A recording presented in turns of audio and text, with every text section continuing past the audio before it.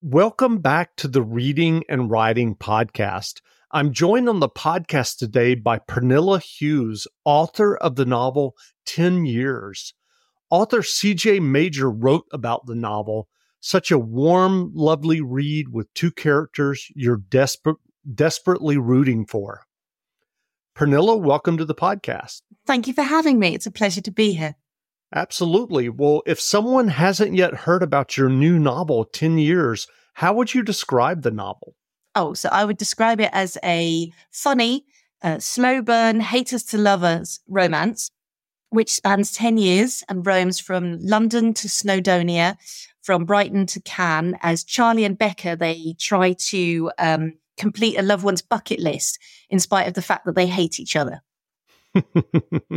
Do you remember the original idea or impetus for 10 Years? This was a bit of a collaboration, actually, between my editor and myself. We were having a lunch to celebrate the publication of my second book, which is called Probably the Best Kiss in the World. And part of that story looked at the price of love, and that, all love comes at a cost. And that notion was still sitting with me like a hangover from that book. And she was looking for something that spanned lots of years. So we were kind of putting things together that we wanted to see. And so then we were thinking about this, a couple. I was looking, I write through dialogue in my head. And so banter and bickering really lends itself that way. And also to the enemies to lovers trope. And so I was keen to maybe hold on to that for this book. And so it was really things coming together. And then we were thinking, they need to come together once a year to honor this friend's request. But we didn't know what the request was at that point. I think we were talking about maybe it was just to check on her mum. And actually, as I sat on the train on the way home, I was thinking we can't just have them having dinner once a year, because that would just be very yawny, very quick. And so actually that's when it kind of dawned on me, well, actually a bucket list then allows for different scenarios. It allows for comedy, which, because this is essentially, it's, largely a book about grief and the ways that different people handle that. You need to find a point where the funny can come in order to have that juxtaposition of light and shade. And so the bucket list really became the engine for the book. Interesting. Well, I wondered if you could tell us what about your original writing journey that led you to writing your first novel and getting it published. Sure. Well, I worked for a company who made children's television programs. They made Teletubbies, for example. And I had been around creative people, and then I left work because I was having twins, and they were my third and fourth children. And I just couldn't afford childcare. So I was off work, looking after 4 little kids. And I just felt my brain shrinking. And I had always thought that when I was working at Ragdoll, I thought, well, maybe I do have a children's book in me. So I did a correspondence course on writing for children, writing novelty books or picture books. And really it was just to keep my brain going, because little children, little babies, their conversational skills are poor. And so I just needed something for me. And so I did that. And during the process of that, I had 2 novelty books, touchy-feely books. They were optioned, which was terribly exciting because it was kind of a validation there. And then the recession happened, and the company changed their direction because touchy-feely books are very, very expensive to make. And so I then thought, well, I'll try writing picture books. And I did that. And I got some lovely rejections. And because I started sending them out, just because I wanted to try. And then I think because as the way my eldest daughter then got older, I started writing her age group. So then it went to middle grade, and then slightly older teen stories. And then I wrote, and each time I was thinking, can I write something longer? Can I make something bigger? And it was really, again, could I do it? And yes, I could. And I wrote a YA novel, and each time I sent them out, they were rejected, but they were getting rejections that were very detailed, actually. So I was really, they weren't stock projections. So I was really quite heartened by that. I just thought I just haven't written the right thing yet. And then I saw on Twitter a call for a competition for an anthology of women's fiction stories. Before that, we have a newspaper over here called the Sunday Times, and they had a travel section. And in this travel section were these little 650 word short stories based on travel and little clinches that people had got into, usually of a romantic nature. And I looked at those and I deconstructed them. So I think I could write one of those. Well, I wrote it and I sent it in, and they bought it. And I wrote 36 of those over the following 2 years. So it was really, And that was really quite interesting because 650 words is not a lot. And so you really couldn't be precious about gutting your story down. And also when it went to print, I had one story where they chopped it from 650 words down to 300 words, and there was barely anything left of it. So, and again, you learn from that and the editing, it has a purpose. So that was useful. And that's when I was doing those, then I saw this competition call, and 5,000 word stories set in a holiday destination. And they were giving 3 slots to unpublished authors, because the rest of the anthology were very well-known women's fiction writers. And I came runner-up. And at that point, I thought, this is where my writing voice lies, which was incredibly slow of me. Quicker routes are available. And also I thought, well, okay, now I'm published. I have, my writing CV has something on it now.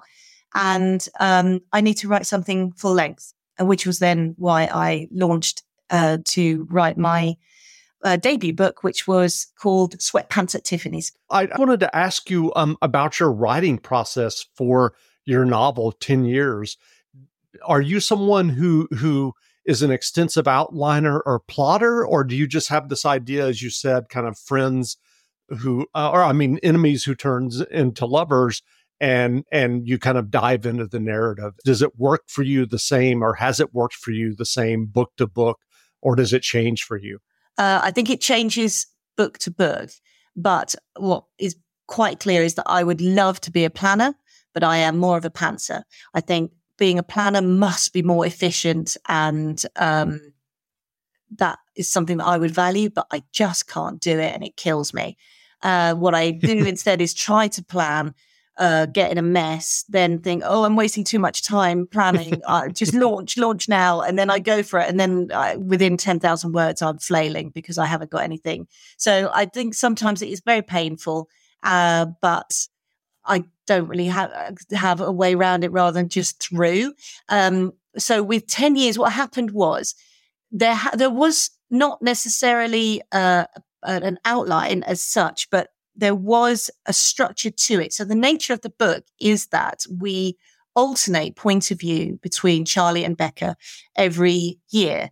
And within that year, we have 2 chapters, one which is kind of an update on what's happened in the last year and what they're doing at the moment. And then the second chapter is that year's task. So I could tell, so the book had a kind of a structure to it, which meant I could kind of make a grid as such. And then, I also had to be mindful of the fact that they needed to fall in love. And that's not obviously a spoiler because it's a romance, over the span of the book, from a point where they can barely tolerate each other to the point where this is it for them. And so really, I did have another chart where I was every year plotting, this is how he feels about her, that's how she feels about him, this is how they work together. And so that I had kind of reference points. But in terms of actually, I don't think I could really plan out scene for scene, because for me, I need to have an element of surprise in there as well. I think if I was, and I've seen some beautiful plans that other people have done where they have got this chapter and then a good full paragraph of exactly what happens in that. And I just don't think I could do that. I knew that in 2016, they're going to have a trip on a gin bus. And that would pretty much be it. really. And then maybe I'd have a detail for the update in 2016 that this is a Becca chapter, or it was a Charlie chapter. And these things have happened to him in the last year that I just need to mention. But it was also very much about just peppering details of what's happened to them in the last year, because if I was going over the whole of the year, that would also be very boring as well. So it was really about, what do people need to know that I can, kind of impart, and how can I impart that in a humorous way? And then equally the task, what notions of what has to come across, and is this a deep chapter that needs some levity, or is it just a funny chapter that sometimes needs some depth in it? And it was sometimes about balancing that throughout each year, really, or each segment within that year. What is it about romantic comedy that appeals to you as a writer and as a reader? Why would you not want a happy ending? Why would you not like character to be happy? I don't understand it. And books with ambiguous endings, or they die, or they lose each other. Like, they make me sad. No, I am absolutely geared up for books about love and laughter, which I believe go hand in hand. And so that's what I write. I think there's enough sad going on in this world. So absolutely. I just want to be in a happy place and impart happy things. And I'm sure people think that's incredibly naive, but I think there's enough going on outside to to satisfy that kind of appetite.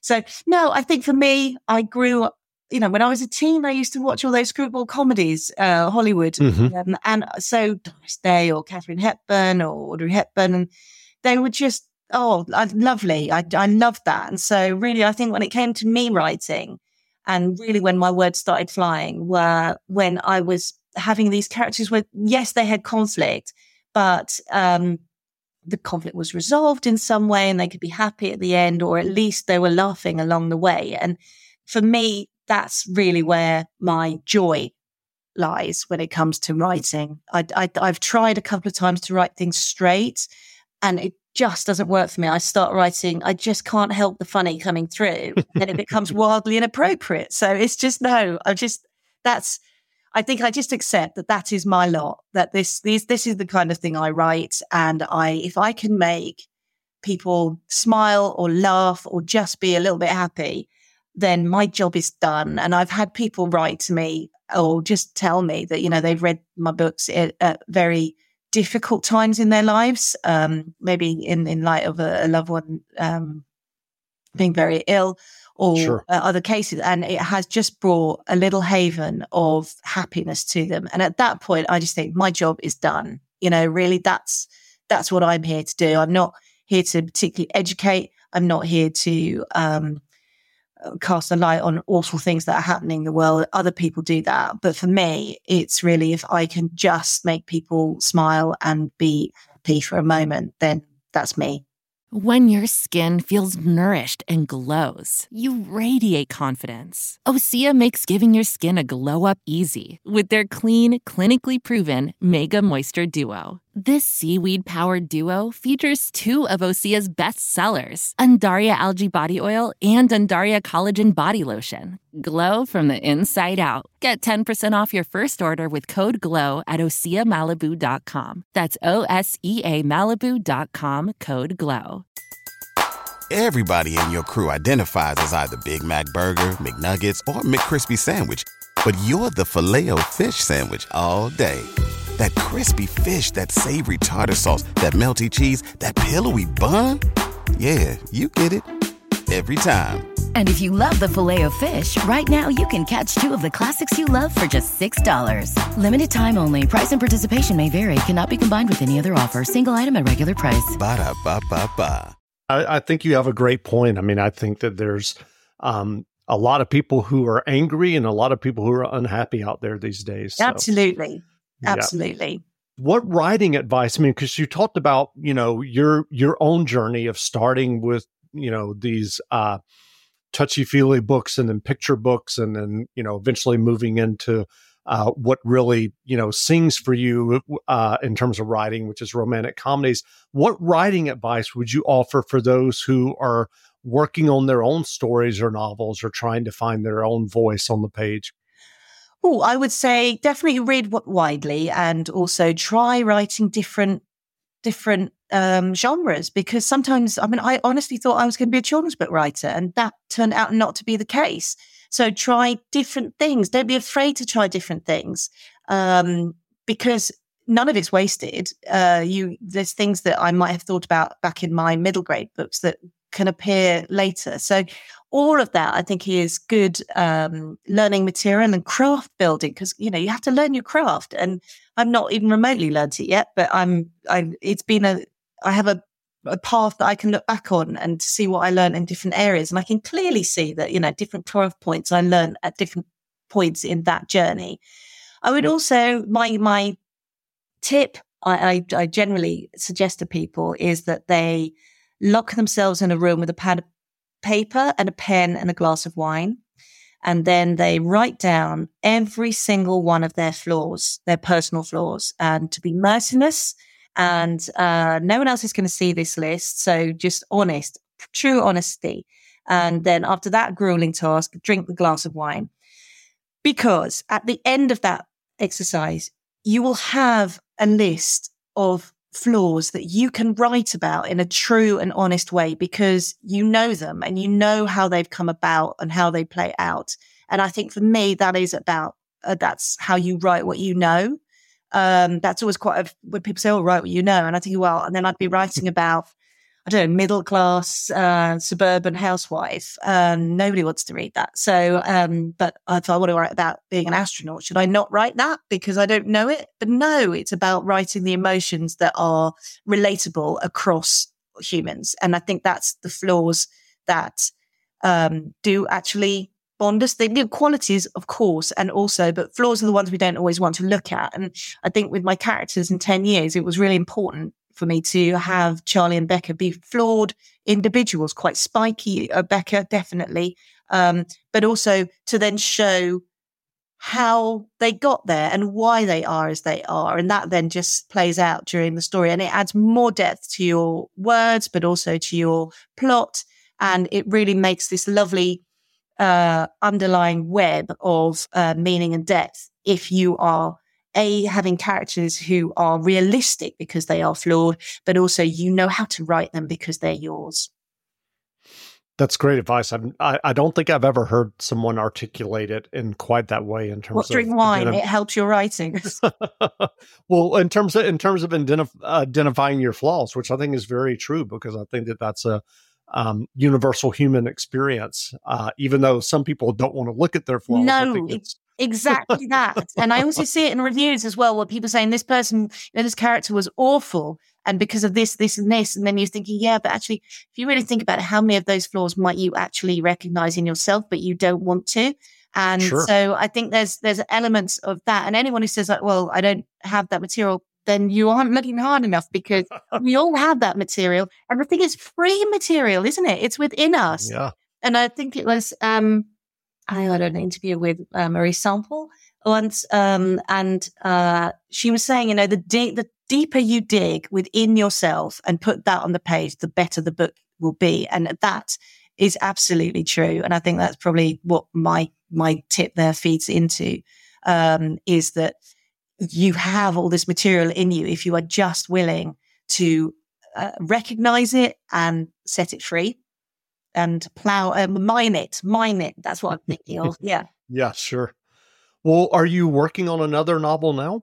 I'm on a little bit of a hiatus at the moment, just because just family things going on. I have 3 children about to start university at the end of this month, so we are kind of packing up. But then I will be starting again, and I have a very tentative idea that I'm about to work on, and I'm wondering whether I'm brave enough to risk NaNoWriMo with something that's still so fragile. But so yes, hopefully there will be more books to come, but it's too tentative at this point really to talk about it. But it will be sure. happy, and there will be laughter in it, and there will not be an ambiguous ending. So that I can promise you those things. What novels have you read recently that you enjoyed? Oh, so I had this kind of a triple blast of reading. What was it? It was Bonnie Garmus' Lessons in Chemistry, and then immediately onto Emily Henry's Happy Place, and then on to Ali Hazelwood's. Which one? It was Love Theoretically. Which, if you are a rom-com reader, those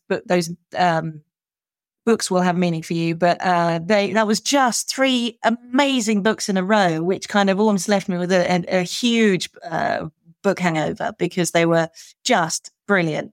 And I don't know, sometimes I will read a book and I think I could never have written that. I should just pack up and go home. And sometimes, I mean, Emily Henry's Happy Place, for example, the idea was so simple. And I thought, why couldn't I think of that idea? It's, so purely simple, but, brilliant in it. Not to say it was an easy thought, but it was brilliant in its purity. I'm thinking, why can't I think of ideas like that? So it's really that. So there are books which are just knock my socks off, but then at the same time make me want to kind of curl up and stop because my imposter syndrome is very real and my inner critic is mean. So those, but it won't stop me reading. It won't stop me reading because I think books are they are a must for anyone who wants to write, of course. But they are also my passion and my joy. They are my hobby, really. So yes, I will. But those were good books that I just read. Wonderful. Well, where can people find you online if they'd like to learn more about you and your novels and your latest novel, 10 Years? Oh, well, the first place to start would be my website, which is www.pernillehughes.com. And then I am on Instagram at Pernille Hughes. Twitter, I just don't know whether that's still going by the time this goes out or whether I don't know what's happening there, but I am there. And also on Facebook. And then I'm also trying out all the other social medias to see which one sticks, because who knows? What are you thinking at the moment? Where are you? Oh, I don't know. Probably Instagram. And I know that lots of people look at TikTok, but I haven't fallen down the TikTok hole yet. No, I have a profile on TikTok and I've posted a few times, but I am an old person. I don't think it's meant for me. I really... Yeah. And I find the idea of having to come up with lots of little creative scenarios to then make the films of, and I don't have the technical ability to physically make the little recordings or edit them in any way. It just feels this creative time should actually probably meant to be used on the writing. Exactly. Yeah. I feel the same way about TikTok. I look at videos and even videos that people my own age are making, and I'm like, I guess I just don't have a video kind of frame of mind because I just don't have the ideas to come up with them or the technical.